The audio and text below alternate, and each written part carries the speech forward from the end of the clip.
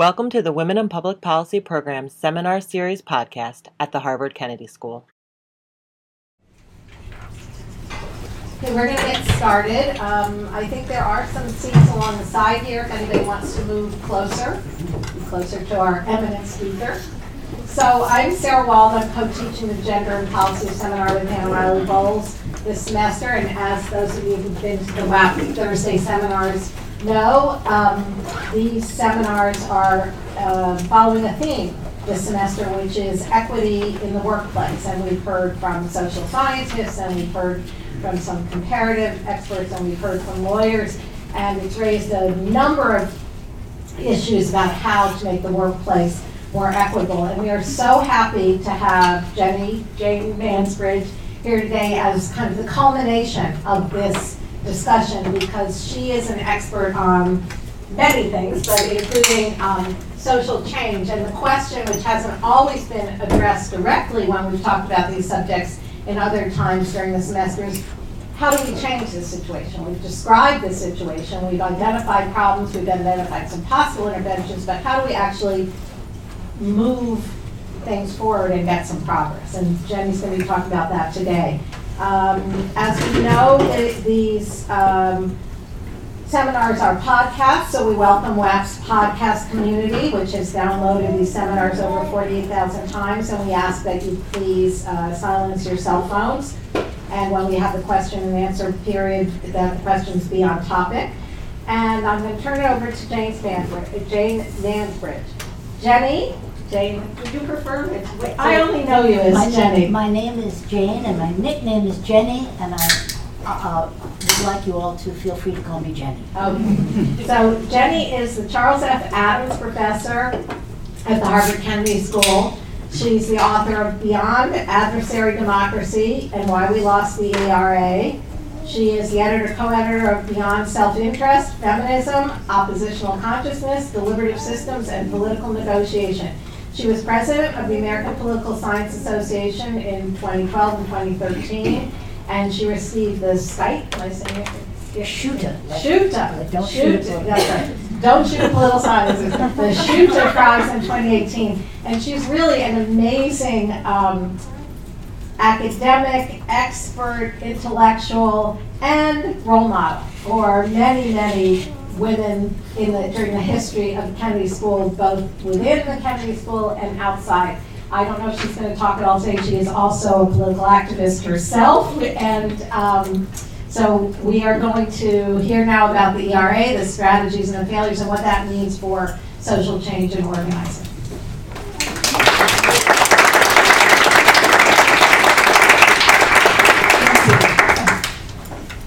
Thanks for coming out today. I'm going to go straight to it. So the theme will be using the ERA as an example, talking about social movements as a force for social change. And what I want to do is first give you a little bit of background on the ERA, and then talk about some of the strategic strengths that social movements have as social movements. Many of you will be working in workplaces trying to accomplish change in places like Harvard University. And you'll have, if you're lucky, you'll have a social movement behind you. So this is going to allow you to get a little handle maybe on social movements. The strategic strengths, two big ones are, one, social movements are hydra-headed, many-headed. They're polycephalous, some people call them. I think I'll just stick with many-headed.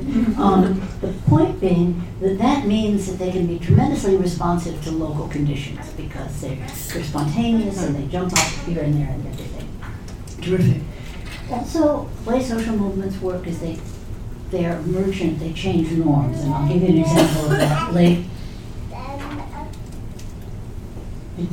No, we have a baby. Welcome, babies. I'll give you an example of that later on. Now, the strategic weaknesses of a social movement are, in a sense, just the flip side of the strengths.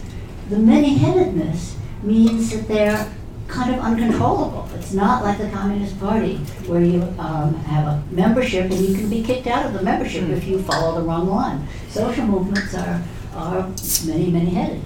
And they are also subject to a kind of dynamic of deafness, which I will describe later. So First, though, I want to give you background, and I'm going to give it to you in 3 pieces. The lead up, the actual before the states, and today. So the lead up is going to talk about the Seneca Falls Convention in 1848. One thing we tend to forget in the United States is that we live in a world, and 1848 was a year of revolutions across the world. That's the year of the Communist Manifesto, Latin America, Europe, everywhere there were revolutions. And so it was not surprising that in that year, it was kind of, if you think, 60s, so to speak, this 1848, everybody had full of hope, thought they could bring about change. Then we have to look a little bit at an age and class analysis and a spatial analysis, because the original equal rights for women sort of started among kind of more upper middle class women in the Northeast, they had an equal rights vision. There should be equal rights for women. The ERA the votes for women would not have happened if it hadn't been for the Women's Christian Temperance Union, Emma Willard, who said who got that group on board. They were for prohibition, and sometimes prohibition has a sort of a bad rap.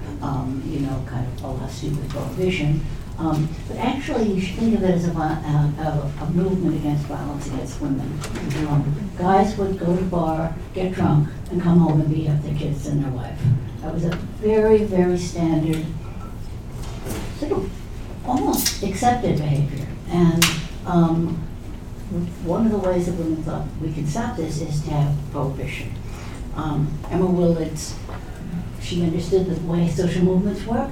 And she said, look, we're not going to spend a lot of time bickering about how we're going to do this. We have a do-everything strategy. The Colorado people can do it their way, the Massachusetts people can do it their way. And it was because of her and the Women's Christian Temperance Union moving from equal rights to equal votes for women to the idea that, God actually wants you to get involved in politics. Because you, as a good Christian woman, can do something in politics. You can make the world better. So you should get involved, and you should, in particular, get votes for women. So in 1920, the 19th Amendment was ratified, and in 1923, right after they got the vote, the women proposed the Equal Rights Amendment, and it failed in Congress, but it was brought up in Congress literally every year after. So it was part of that process. Now I'm going to just back up a tiny bit. I went on the web to sort of see what you could see. Spent 15 minutes on it, and I came across the web page of the national park in Seneca Falls. From the Seneca, that's where the Seneca Falls movement was, and they had this really nice table that showed the relationship between the abolition movement, the women's rights movement, and the temperance movement. And I'm just going to walk you through that a little bit. So Elizabeth Cady Stanton meets Lucretia Mott at the Anti-Slavery Convention. And that's how they met through abolition. Then they held the Women's Rights Convention in Seneca Falls. That's the part that came out with the demand for women's vote for women. And it almost didn't pass. People were terribly afraid that was too radical. But they decided to do it anyway. You can see that Frederick Douglass was at that convention. And very shortly after, Sojourner Truth made her famous Ain't I a Woman speech. Let's see. Then Anthony Stanton and Andy founded the New York State Women's Temperance Society. So you can see that abolition and women's rights and temperance had a lot of the same actors, were mixed up together. Then the terrible moment in 1869 when the women's rights movement split because some women said, we've got to be pressing for votes for women first, and other women saying, no, we should support votes for blacks first. Lucy Stone and Frederick Douglass supported suffrage for blacks. I kept my name after I got married. I'm almost 80 years old, so, how antediluvian I am. And when I got married, one of my dad's friends said, "Oh, a Lucy Stoner, eh?" Because Lucy Stone kept her birth name after she got married. And people who did that were in that older generation were called Lucy Stoners. And when I get my name, my dad said, "Oh, a Lucy Stoner." So there's Lucy Stone, and she got together with Douglas to split off because of. Then Frances Willard, whom I've spoken before, becomes president of the Women's Christian Temperance Union, advocates suffrage, and the next step is the 19th Amendment is ratified, and the Equal Rights Amendment is brought before Congress right away. So it's part and parcel of this larger history. So that's the first history. We get the Equal Rights Amendment brought before the Congress for the first time in 1923. Then we have the 60s. And the National Organization for Women is formed on with the NAACP as its model. And at the same time, young middle-class white women are creating a radical women's movement on the West and East Coasts. So for example, in 1971, a group of us, I was one of those, occupied 88 Memorial Drive, which no longer exists, it's been razed, but there's a movie about it. And the National Organization for Women was promoting the ERA, and a lot of us, the younger radical women, were opposed to the ERA because we thought it's distracting from the important issues. So the feminists and a group called The Feminists, capital F, in D.C., actually went and testified in Congress against the ERA. The proponents of the ERA consulted with Birch Bayh, who was very sympathetic, who was the chair of the Judiciary Committee, and he said, you'll be much easier if you use the language of the 14th Amendment instead of the language that you've had since 1923. And they said, no way, Jose, that would weaken the amendment. If they had taken that advice, there would be an ERA in the Constitution today. And they said no. So nevertheless, in 1972, the Equal Rights Amendment passes both houses and goes before the states. In the course of this, if you look at surveys, you'll find that African American women were more likely to support the ERA than white women, and that was because in general, African American women were more feminist. So there had been a 7-year deadline, and then when the 7-year deadline came to an end, the Congress extended the deadline for 3 more years. But even then, there was 3 states that had not ratified. So that was that. Everybody said, okay, it was a nice run for the money. Meanwhile, the National Organization for Women had very, very, very much increased its membership. Many women were calling themselves feminists who had never thought about the issues before. The whole issue of feminism was in the Midwest as well as the coasts. So that was the second period. Then, something I'm going to have to keep this fairly short. What happened to that clock that I put up here? It's noon now, and we have Could you get that? until 1 for the whole. Yeah, but when should I stop talking? 12:30, half an hour. Yeah. Okay, so, because this is a really fun little story. I'll tell some of it anyway. A kid, a freshman or sophomore at the University of Texas, Austin, was writing a paper on the ERA, and he discovered that there was a Madison Amendment, the 27th Amendment, which had been introduced along with the other bills, the older amendments. It's going to be the bill, some of them became the Bill of Rights. And this was an amendment to that you couldn't, if Congress raised its salaries, it wouldn't take effect until after the next election. In other words, the people could be angry at the members of Congress for raising their salaries and vote them out. And that had gotten a number of votes, and then it languished and so forth. And he said, this is still viable. So he wrote a paper on it. It got a C. And he was kind of irritated at that. And he went out, he actually appealed it. It was just his TA who gave him the grade. And he appealed it to the head of the course, and she said, no, the C stands. And so he went out, and he got a bunch more states to ratify. And darn if he didn't get enough states to ratify the darn thing, and it became the 27th Amendment. And so that was very interesting and fun. And then these women at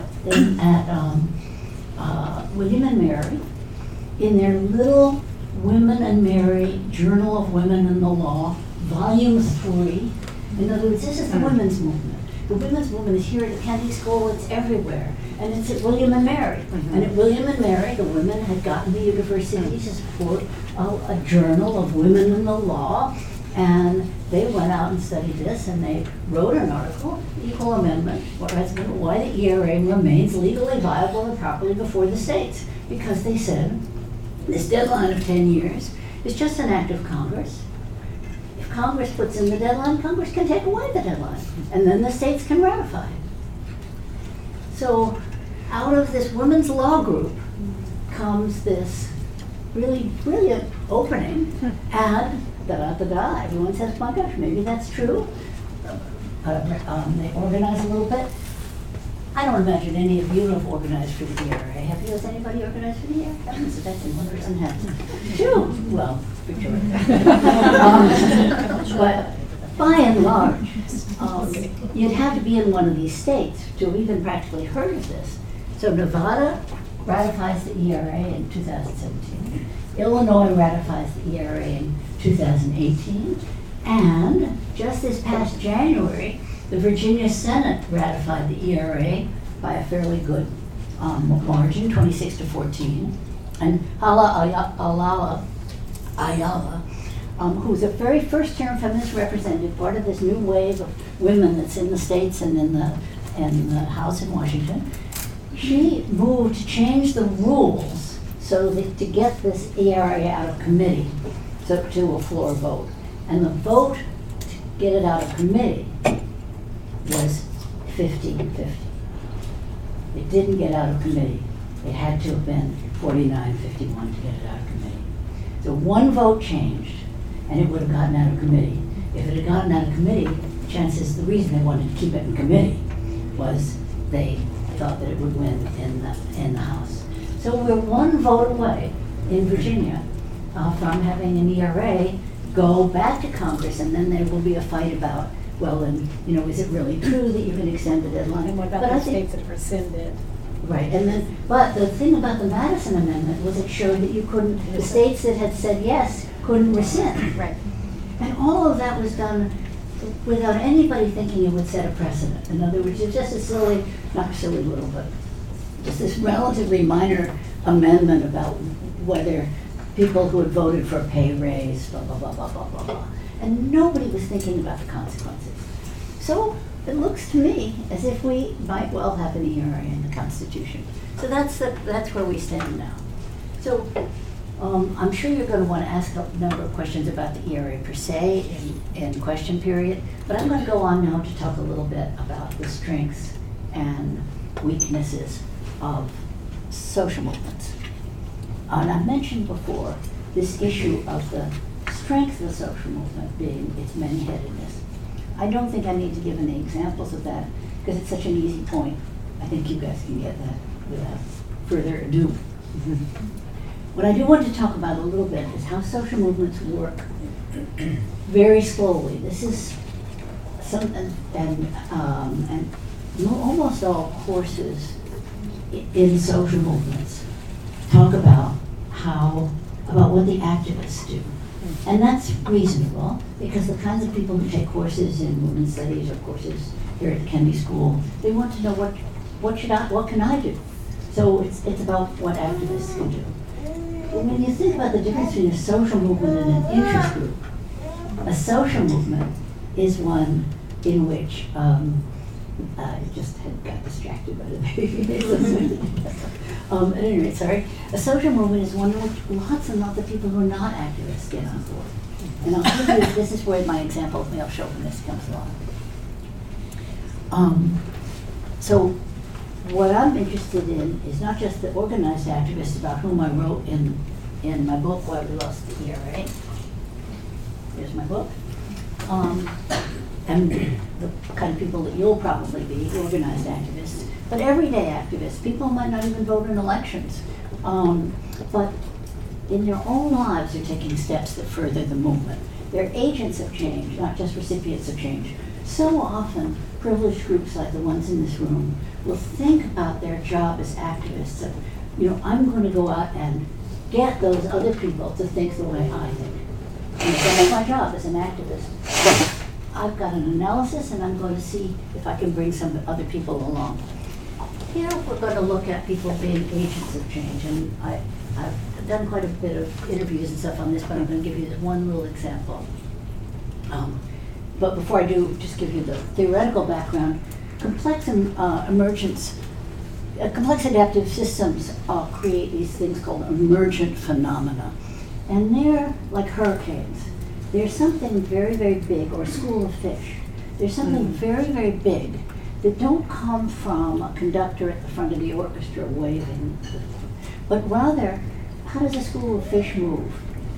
Each fish takes little micro messages from all the other fish, and all those little micro messages turn into something very, very big.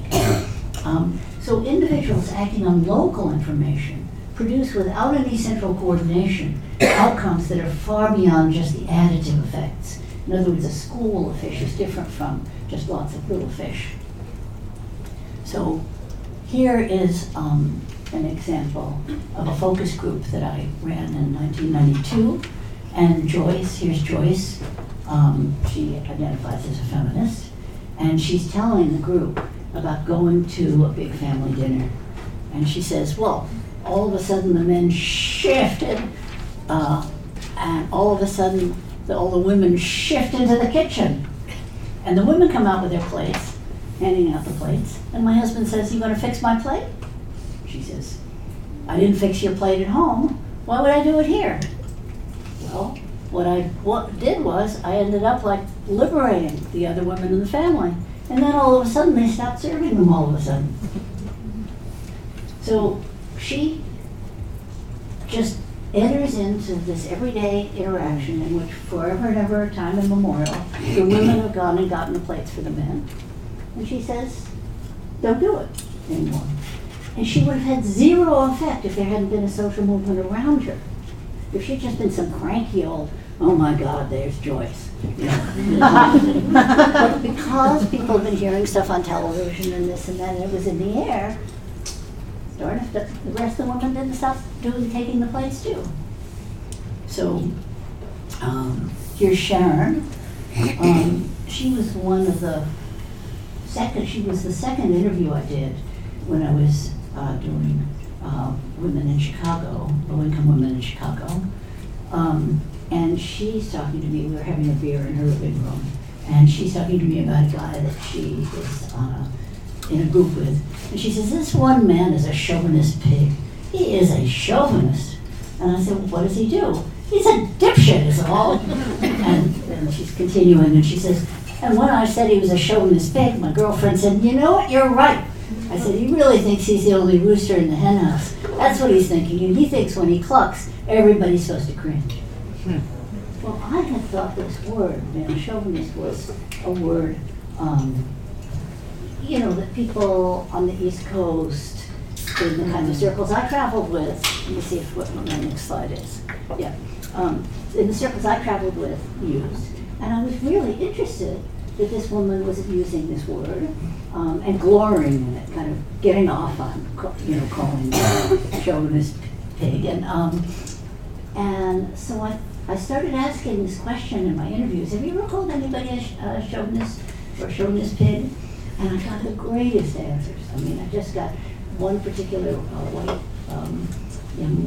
poor woman on welfare. Had just been, I don't know how many of you have done interviews, but sometimes you get these doubts, and you kind of can't break through. And you're asking questions, and you get these monosyllabic answers, yes, no, yes, no. You're not contacting. And I said, well, have you ever called anybody a chauvinist? And yes, I have. And out comes the story, and from then on, the interview is terrific. So I asked, I was really curious about this, so we had a little survey at the Northwestern, and I put this question on the survey. Have you ever referred to someone as a male chauvinist, either while speaking directly to that person or describing them to someone else? So 63% of the women in the Chicago area said yes. And 53% of the women who did not describe themselves as feminist, 56% of the women who called themselves conservative, 55% of the women who had only a high school education, 51% of African American women, 60% of women who are not registered to vote. So this was a cross-class, cross-race, cross-everything, part of a social movement. Somehow or other people have picked it up from the television or whatever, and we're running with it. So it's particularly interesting because this phrase was not coined like the right to choice or some other things that were actively coined by the, the feminists, professional feminists on the East and West Coasts. And here's a phrase that we can sell to other people. This had actually, it's a long, wonderful story, which I won't tell you, but about how the concept of white chauvinist came up in the party, and then after that, I think that came up in 1928, and that had a big effect in the Communist Party USA.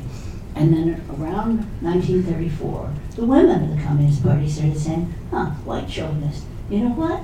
Some people are male chauvinists, and the women in the party started using it. So back in the 60s, in the radical women's movement, there were people who were the kids of those CP parents. They used to be called red diaper babies, and they used the phrase male chauvinist, and they entered the women's movement. And then by accident, pig got attached. And when pig got attached, it took off. Male chauvinist pig. Whoa, that really rolls off the tongue. And not only that, wait a minute, so chauvinist is a relatively new word. So one of the ways you can track this, most times you can't track things in language too well, but you can track chauvinist because it's a made-up word. There was a guy named Nicolas Chauvin who was a sort of nationalist idiot, and somebody made a couple of plays about him, and he became a kind of laughing stock. And so this is the usage of the word chauvinist, this blue line, starting around 1865, and that's from Monsieur Chauvin. And people would say chauvinist, meaning sort of stupid nationalist, kind of crazy, over-the-top, dumb nationalist. He was a figure of fun. And the word chauvinist grows and grows and grows and grows and grows and grows and grows. And then it starts to branch out a little, and you start to talk about literary chauvinism and this other kind of chauvinism. And that's this sort of darker line. This is the total of chauvinism. And then here in 1934 is male chauvinism, just a teeny mention by some of the CP women, a few CP women, then the CP dies out. We'll come back teeny bit. Okay, here's the women's movement, right? Here's the women's movement. Here's the beginning of the use of it. That's 1968. And then, next year, at this point, even Nixon is caught on saying, calling John Mitchell a male chauvinist. And then, because that's a trajectory of what's called a vogue word. This is male chauvinist pig. I'm going to just show you. I'm going to show you a vogue word. Here's groovy. Oh my God. Same trajectory. That's so funny. It's a cool word. You use it for a while, and then so that's what male chauvinist was for a while. But as it did that, as it became a vogue word, it brought us a feminist message. Because the message between male chauvinist means you're not just being rude, you're not being just stupid. There's a structure behind it.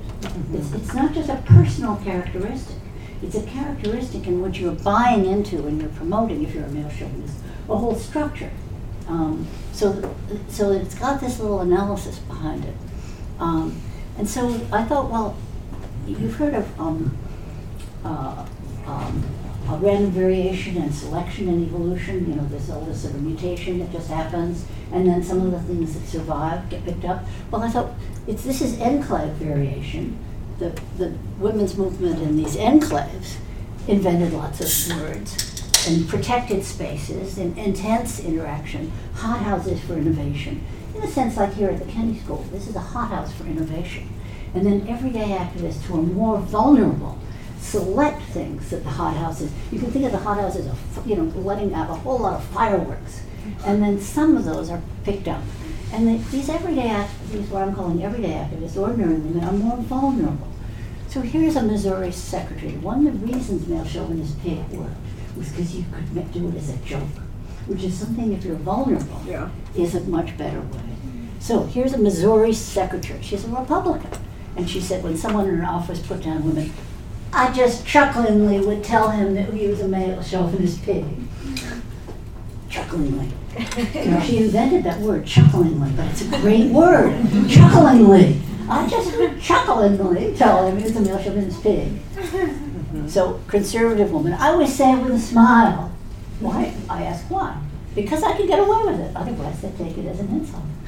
Here's a conservative woman in a phone interview. She says, well, the husbands walk away from dinner table, leaving women with everything to do. The women sometimes get together and kind of tease them about being chauvinists. So it's something you could tease somebody about. Sexist. That's not a teasing word.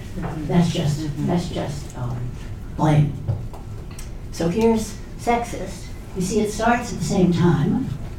It's not a vocal word. Keeps going. But the problem with sexist is you can't use it that way.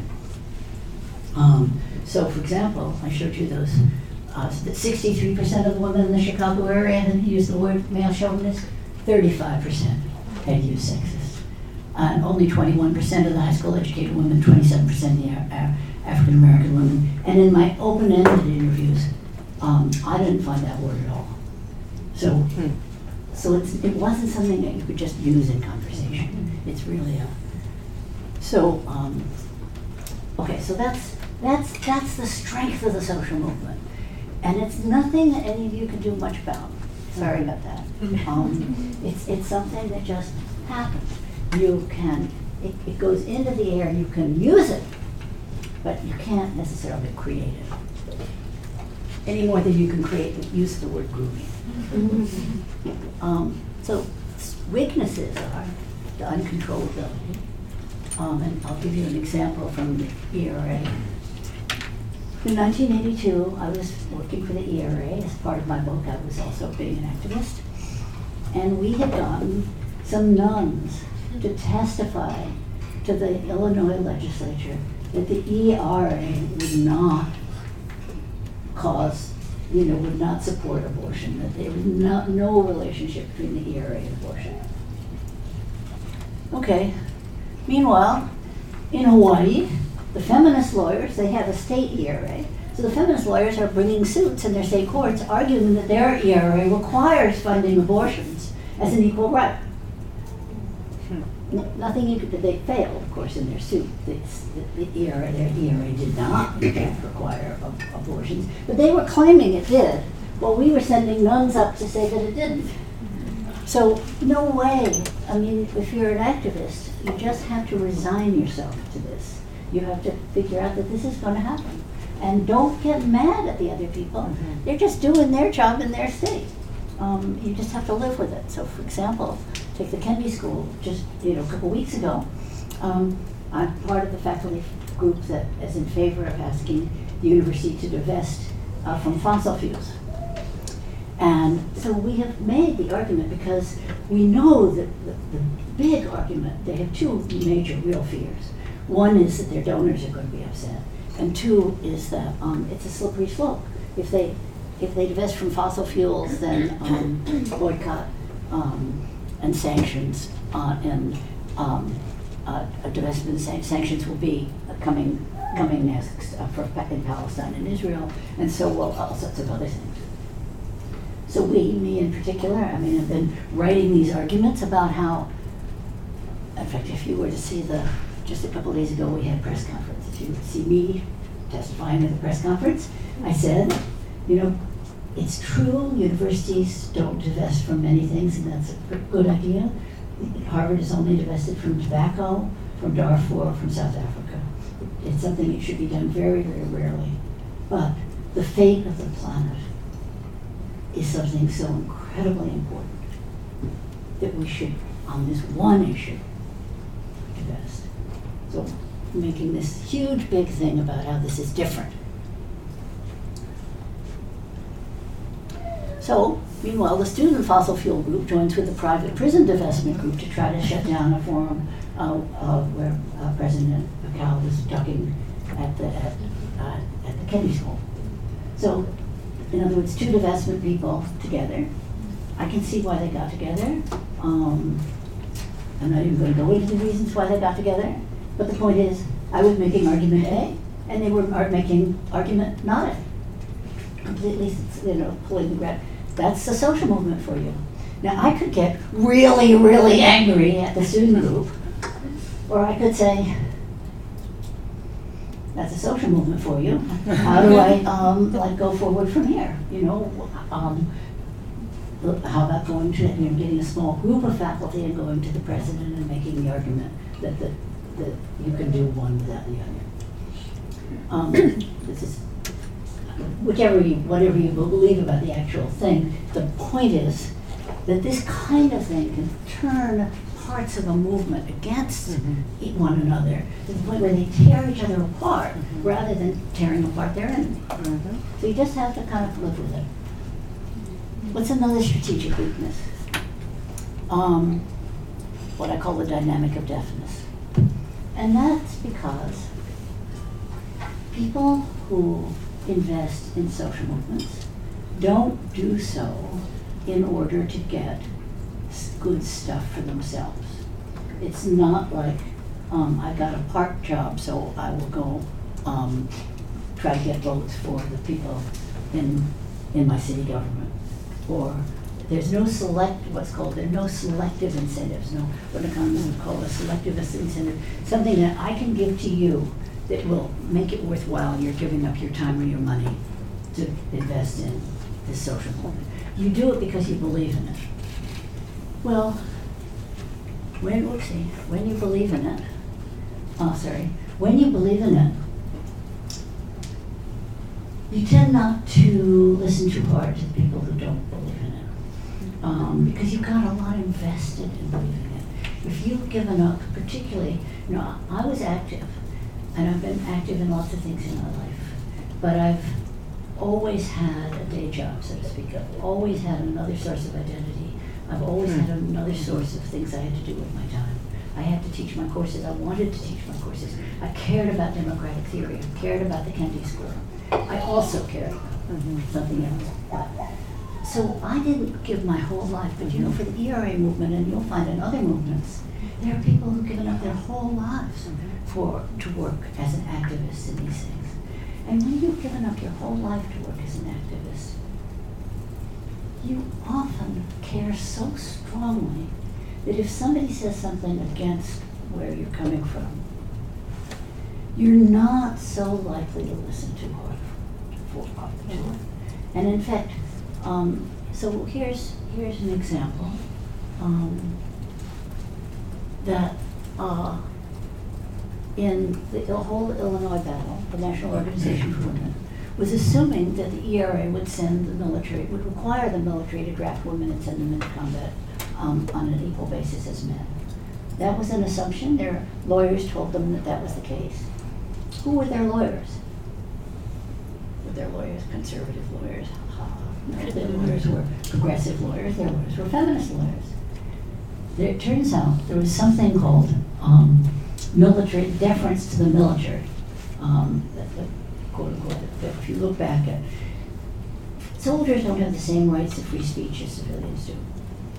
Traditionally, the courts have interpreted the rights in the Bill of Rights to mean that if Congress and the executive and the military say they think X is important for military security, that will not necessarily trump the rights, but it'll give you a lot of leeway to interpret the rights in a way that in which national security is a very, very high priority.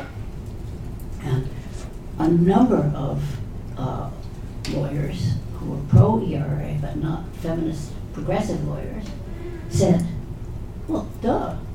You know, the Supreme Court would totally treat the ERA the way it treats freedom of speech or some of the other rights. There would be the military exception.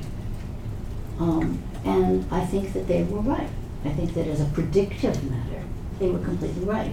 But their lawyers, our lawyers, wouldn't hear anything of it. Because our lawyers, of course, were against the military exception. They were against deference to the military. So if you said deference to the military, they'd shake all over and turn green. It happens to have been the way the court would have interpreted it. They didn't want the court to interpret it that way. So most people in the movement didn't even know about this. The only reason I knew about it was because I had been given, one of the reasons this book I wrote the book, is because when I was working for the thing, I was given the job of what would this change? Some legislator asked our little group, ERA group in Chicago, to tell them what would it change. And since I was an academic, they said, what would it change? I thought there were women that that wanted the military exception simply because at the time that the military exception was there, women were in the military, but they weren't fighting in combat. They were doing more administrative and analyst type positions. So the idea was that if they had a draft in the future, we could draft women for those types of positions, but not combat because that was not the standard. So I thought they were actually pushing to have the military exception. And just the women in the military they didn't particularly want women to be drafted on the same basis as men, but they were divided on various other things. And there was no, at that time, there was no sort of single voice from women in the military. So women in the military women themselves in the military didn't actually take much of a stand on this. You know, in other words, there are now organizations for women in the military, Darfur. Anyway, there are organizations for women in the military, but at that time they were just beginning and they didn't take a stand on this. Okay. So it was really one set of lawyers against the other. So that's just an example of how the kinds of commitments that you make you not pay attention to some arguments very often. And as future activists or as people who will be engaging with activists, you've just got to realize that these are the facts of life. One of the beauties of something like universities is that this is a place in which those kinds of issues can be raised, and people think about them in seminars such as this one, in less fraught circumstances than the real world outside. So coming to an end, but just in regard to this, at the time that we were arguing that the ERA would send the women into the military, be drafted and sent into combat on the same basis of men, 72% of the American public opposed that position. So that's the problem. So to conclude, these ideal-based motivations aren't as malleable as material-based motivations. And you have to understand that activists have a lot to lose if they compromise. And that makes activists, some of you, how many people here are taking a negotiation course? Oh, right, a lot of people here. So you know that part of a good negotiation is active questioning and active listening, trying to find out what are the interests behind someone's positions. They're coming in with this position, but find out what they need. Maybe you can figure out a way of giving them some stuff that they need that's less costly to you than what they're demanding. That's, a really brilliant negotiator can find that out. And the way you find that out is by asking somebody, what do you need? And listening really hard and then thinking, that seems pretty costly too. Tell me more about what you need. And moving along that way. That's not exactly the way an activist is going to be acting. So we need lots and lots of people in the movement. And that's more or less the end of what I have to say. That there was background, and there are the strategic strengths, and there are the strategic weaknesses, and I'll open it up for questions. Do you want me to call people?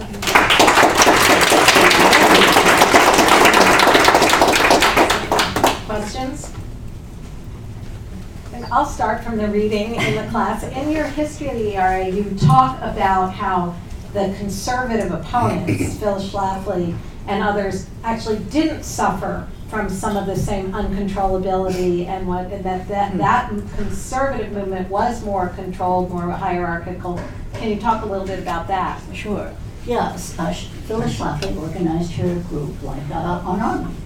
She called the women her lieutenants, and it was hierarchically organized. It was not grassrootsy, jumping up. It was grassroots in the sense that she organized homemakers who were particularly fundamentalist church. She got a lot of fundamentalist churches involved, and their pastors would bring their female parishioners to the state legislature. And that has its obvious strengths, but it also has certain weaknesses. So, for example, when Phyllis Schlafly went to Maine, she had developed a whole lot of a style and a whole lot of rhetoric and whatnot about, oh my gosh, we're going to have unisex bathrooms and so forth, that worked really well in Illinois. And then when she went to Maine, it didn't work so well. For example, she was very, very strong against gay relationships, and the word homosexual was on her lips every 5 minutes. And that didn't go over terribly well in Maine, where they were not particularly homophobic. In fact, they were somewhat offended by this explicit homophobia. And so because it wasn't ground up, she didn't have people who knew what it was like in Maine and what to say in Maine to draw on. She came in with her army, but her army was her army, and so that had the corresponding weakness. Other questions? Yes. Yeah. Thank you. Thank you very much for your presentation. I was wondering, in your experience, how do you try to reconciliate the necessary negotiation you have to make, like you want to have this, the amendment passed, and at the same time, like other feminist causes, well, like for example, abortion, like how, as an activist, feminist, do you work on both, on both sides? Well, I think the answer is to recognize that you, as a one person, can't do it all. Mm-hmm. So you're going to be working with people, and the people you're working with are going to be different from you. So the key in negotiation is that you try to find ways in which you honor someone's commitments, but you don't necessarily, you try to get them to work with you in processes that are maybe much weaker than the processes they would like because of their commitments.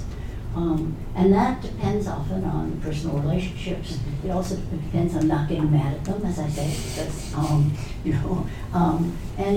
and it depends on having some good negotiating abilities, because negotiation has to go on within the movement, within the organization, as well as outside the organization, between the organization and the people you're trying to change in the real world. So I would say draw on your negotiation abilities, don't get mad, and realize that you're going to have to be assembling a coalition in which everybody in that coalition is going to have a different collection of motivations, a different collection of ideals. And this is really difficult because the whole thing is being driven by the ideals. So what you want is someone who is, believes everything exactly the way I do, and that's not going to happen. And that's kind of the key issue. You have to have lots of people, and you have to negotiate. Now let's take abortion, for example. The abortion movement in Italy got way back, I don't know when it was, maybe 75 or something, got abortion rights in Italy. How did they do this? The word rights, woman's right to her body, et cetera, never used. Mm-hmm. It was a tragedy. They didn't claim that there was no birth there, no child there, they said, this is a tragedy no matter how you cut it. It's a tragedy if the woman has to have an abortion. It's a tragedy if the child is born into a family that can't give it enough love and sustenance. And you're facing the tragedy, you have to do the best thing you can do. And so what they did was they made abortion legal, but they had a counseling period, but they also had abortion being given in every single little village clinic. So the counseling period, which is used in the United States to basically, as a way of keeping people from having abortions, because you insist on counseling, they have to have gone miles and miles and miles and miles to a clinic which is nowhere near where they live. Then there's a counseling period, so they have to go back home, and then they have to come again, etc.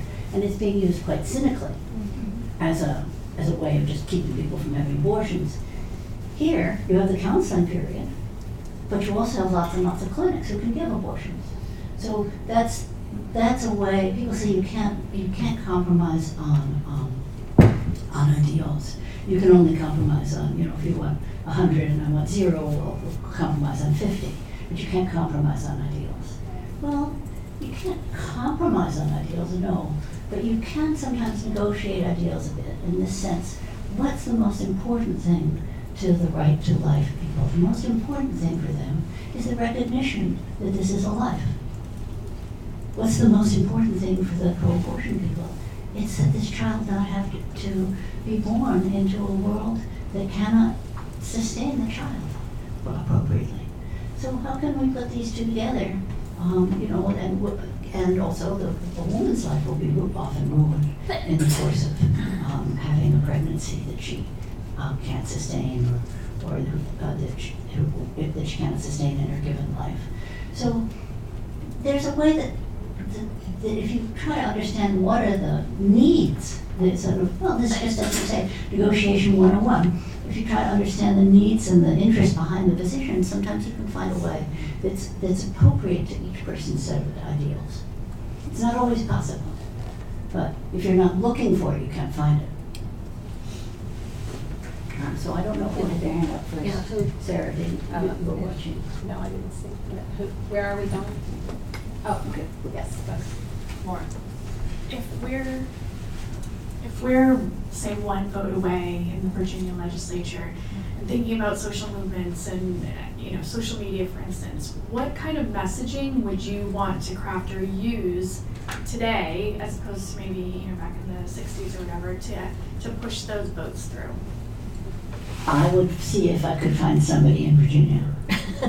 I would, look through your friendship list and see if you know somebody in Virginia. If you don't know somebody in Virginia, see if you know somebody who knows somebody in Virginia. Because you haven't a clue what will make sense in Virginia. And I think if, I'd had time to list a bunch of other lessons, one of the lessons is when it's a state-based matter, as amendments are, go to the states. That was a big mistake that we made the first time around, because we thought, we could have a movement based in Washington and New York and San Francisco and so forth that will change what they believe in Southern Illinois. And the answer is no, you can't. It's very, very hard to, if you're lucky and you have somebody here in your class at Kennedy School, you can maybe get on someone's wavelength. But now, you and I haven't a clue what to do there. So what we need to do is find someone who is there, or several, better yet, there's got, I'm sure I know there are ERA groups. Okay, get in touch with them, find out what they think, and say, I have a few social media skills, I have XYZ access, how can I be of use to you? That's the way you should go about it. So you mentioned in your talk that black women were consistently more feminist than white women, and also with the recent presidential election we saw that more white women voted for Donald Trump than voted for Hillary Clinton. So I'm wondering why you think that white women consistently have less progressive or feminist politics than women of colour, and what are some things we can do to fix that problem? Fix the problem of the white women. First, these are two different questions. The question of why African American women are more sympathetic is pretty simple. They are able to make analogies really easily. They have a very, very clear idea what it's like to be oppressed by some characteristic over which you don't have too much control, like your race or whatever.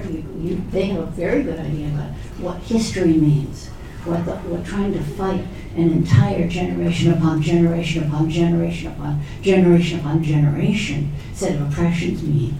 And so that just, you can just go, you know, I mean, it's not difficult to make those connections. So how do we get white women who haven't got that just visceral understanding of what it's like to be an oppressed group to understand, well, it's just reading some African American literature.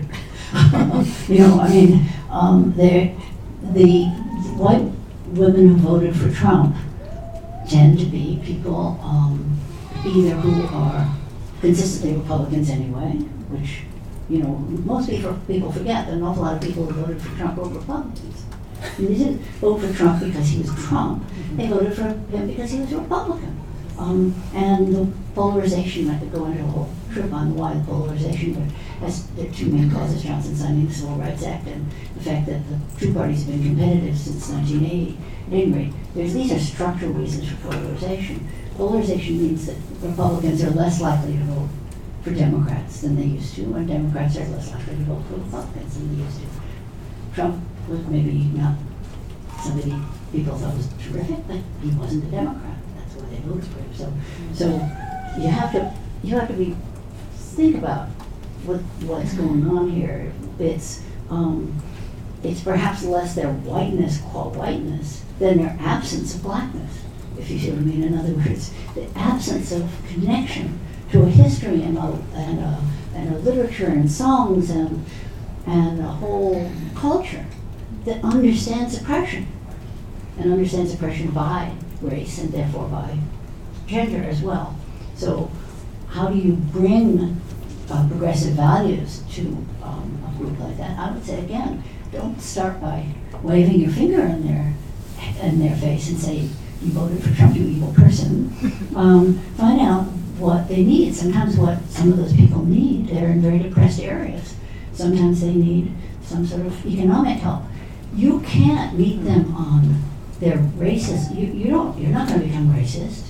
You're not going to become homophobic. You got your values. But there may be some things that they need that you can give them at less cost to your values. That's what you should be asking. We should. So that's the way I would approach that.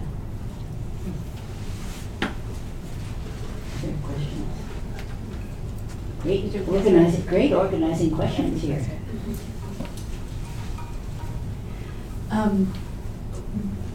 One of the things that's happened recently, of course, is the Me Too movement, and I don't know, I don't know the precise definitions of social movement and what you have to do to qualify as a social movement. But I guess my question is, do you see the Me Too movement as a social movement? Do you have lessons or ideas about, or advice about that? Yeah. Well, if you don't have a definition of social movement, you are in very good company, namely the company of all social movement theorists. It is very, very controversial, and as you can imagine in academia, there's this group of people who define it this way, and they consider themselves the deep enemies of those who define it some other way, and so forth and so on. Yes, it's a social movement, and it's emergent in the same way that male chauvinist is emergent. It wasn't as if somebody in one of the women's groups, National Organization for Women, got together in a little clique and said, I know what, let's invent this thing called Star Me Too, and let's, send it out there and we'll have that. I mean, some people did start it, but it wasn't the top social movement organizations. And then when it caught on, it caught on in this emergent hurricane-like way, without conductors at the top saying, now the strings and now the bass, it just caught on. How do we live in that sea, and how do we use that sea? One thing, just to return to a theme that I've made sometimes, is don't get mad at people. The thing about a social movement, and Me Too is just like it, is that some people will say outrageous things. And they may, quote unquote, discredit the movement, quote unquote.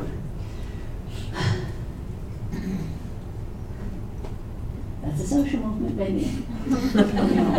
You've got the great stuff from it, which is that, lots and lots and lots of people, men, men are thinking about these issues, really thinking about them, far more than they were 7 years ago. Way, way more. And women are too. Women are wondering whether they could come up with something. There's a little site called Callisto that I wish Harvard would connect up with. You know about it, yeah. I wish Harvard has not joined up with it, but it's for those of you who don't know about it, it's a place, yeah, do you?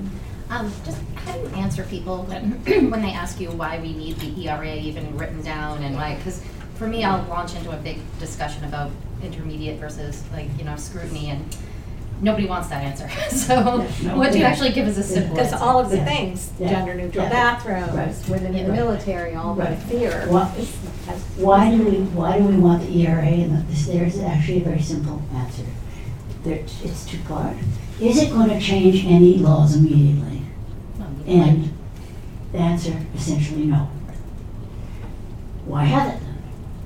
Well, this is the answer I think you can give.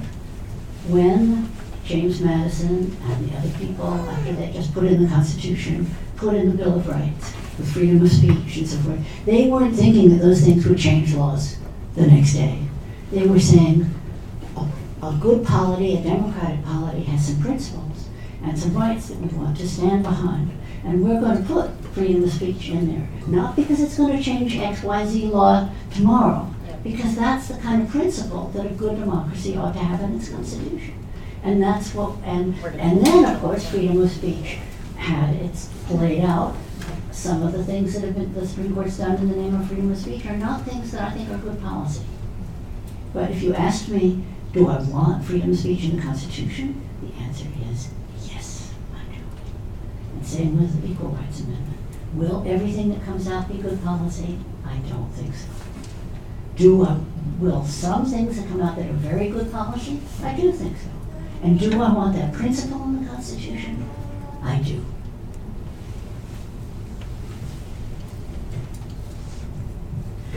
Jenny, it's so wonderful to hear you walk us through this. It's electrifying and thinking about what it is that could be accomplished. And I have just returned from France doing activist work to organize more women to run for office. And I've been watching what's been going on with the Yellow Vest movement, that we've had some women rise in that movement and then be really kind of aggressively torn down by their fellow activists when they wanted to hold formal roles within the EU. And I didn't know if you had any perspective on when we have movements that are diverse in different ways, if you're seeing over time women being able to overcome some of the challenges which come with people then silencing them within movements, and if you have any strategies for that can be applied. Right. Well, anybody who's been in a movement that's not just pure women knows that this is a common dynamic, not just in the Yellow Vests in France, which I imagine is way, way worse, but even in lovely, lovely Cambridge organizations. So what do? Again, that kind of depends very, very much on the culture of the local place. For example, here in a classroom, I was a graduate student then, and I was one of the few women in the classroom. So the classroom is a very different place from Yellow Vests. So what's appropriate there? Well, what I found was a couple things. I found that if I asked a question, the way I tell my students is like pretending, it's a tennis serve, no crook in the arm. Not like this, but like that. So that's a little assertive, but it's not disgusting. It's just a really strong question up there, and then you have to do other little strategies, like when the person's talking, you write down all the possible questions that you could ask. And then just as you see them coming to the narrative curve at the end, you go through your questions and you pick the one that you think's the best, you star it. And then as soon as the speaker stops, your hand's up, because there's often a little space there after the speaker's going, where people are kind of gathering their wits. And your hand is up. That's another one is in a seminar you can start. And this is a desperation strategy, but it works. You say, you say no. You begin with and you use somebody's name. No, Sarah, I agree with you completely. Yeah. No. No will get everybody's attention. And somebody's name will get everybody's attention. So say no. And then you can say anything you want. That's in academia. That's a very localized. I do not know what you do in the yellow vests, but maybe where you come in, and you walk to the top of the, you walk to the front of the podium and say, before we start. Yeah. Or you have to think through the local, what you can get away with. You don't want to be, oh God, there goes Jenny again. Nobody felt that way about me. I mean, nobody even really noticed that I was doing these things. There used to be a joke at Northwestern that Jenny will always ask the first question, but nobody knew where it came from. Nobody knew that as a woman that was the only time I could get in. Later, after I got to be a more senior faculty member, I didn't need it. In fact, I don't even use it anymore. But then I did, and people did notice, but they didn't think worse of me. In fact, they thought it was a kind of nice thing. Somebody was asking the first question. So you have to figure out what locally you can do, and you have to figure it out because you will be in this position. There is no group of mixed people where women are not at a disadvantage. So think about it and figure out your strategy. Your strategy will be local, but you should have a strategy. Sarah? One more question. No, Sarah, you can ask that question. Thank you, Sarah.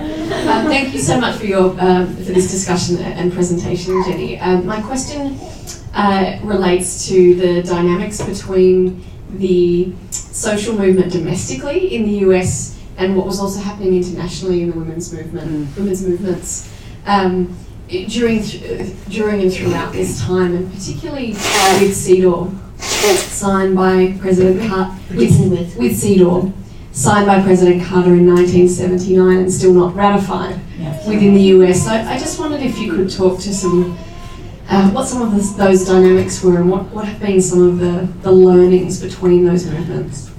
Oh wow, that's a big question. What's the relationship? So CEDAW, just very briefly, I'm not going to speak about that. The U.S. has a standard position of thinking it's really, really great for all the rest of the world to have human rights and so forth, but just not. We don't. We have them already, you see, so we don't have to sign anything. So we're against signing sort of anything, and CEDAW is just one of the things we refuse to sign. And it's, for anybody who's at all interested in human rights, it's an extremely frustrating position that the U.S. has taken. So I won't say too much more about that. I'll say more about stuff that we can have more control over. In the violence against women movement, the women who are active were very frustrated that other countries weren't sort of picking up this obviously universal problem and running with it. And they would have conferences and stuff, and they'd invite some women from quote unquote the global south, and and it would all end up with women from the global south who were very mad at the people who invited them, and it was all a catastrophe and nothing would happen.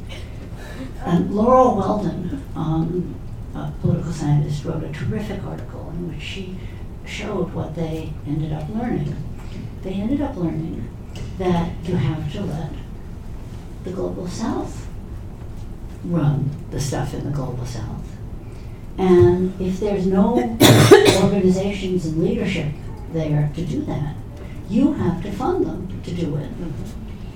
To create the groups that will create the spokespeople who then can come and run the conference in the global north, not just be a speaker at the global north, but actually run it from their perspective. So you have to start. You can't just sort of look out at the world and say, where are the people that we should invite? You actually have to put quite a lot of energy into facilitating the growth of indigenous groups I'm using indigenous in the broadest sense, but it would also include actually indigenous peoples. But meaning, and this is again kind of the theme I've been talking about today, which is just what I said. What can we do? You know, at the era, well, you can find a friend in the state who's there, already there, and support them. So find the people there and support them. And you don't have to find them either. You can create the conditions by throwing money out, by throwing the conditions of organization out that will allow groups to spring up. And then you've got the basis. So once the leaders of the North, the global North leaders kind of got that and more or less turned over the reins to the global South, you have the violence against women movement as you see it today, which is that there's a violence against women movement in pretty much every country in the world. But it required that change of perspective. Well, unfortunately, we are out of time. This has been so inspiring, and we will all go inspiring everyone to go forward and be activists in social movements that do not exercise the dynamic of deafness. It's also just a wonderful culmination of this semester's theme about trying to promote equity in the workplace and more broadly in the world. So thank you so much to Jenny Mansbridge, and thank you all for coming to this semester's